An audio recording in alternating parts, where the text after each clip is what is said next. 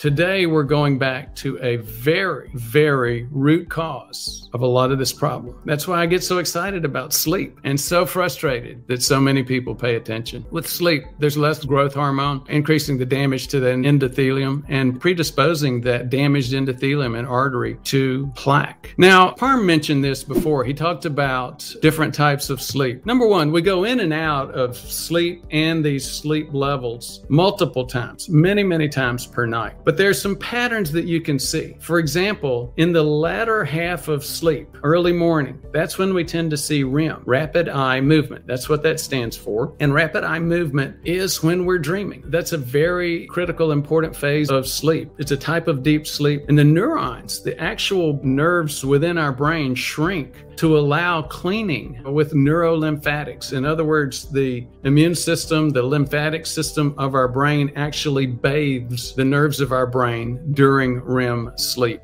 when we're dreaming. And again, sleep studies have demonstrated that if you don't get healthy REM sleep, you get into major problems in terms of emotional issues as well as the ability to learn. Now, that's the second half of sleep. The first half of sleep, as discussed a couple of weeks ago, is deep sleep.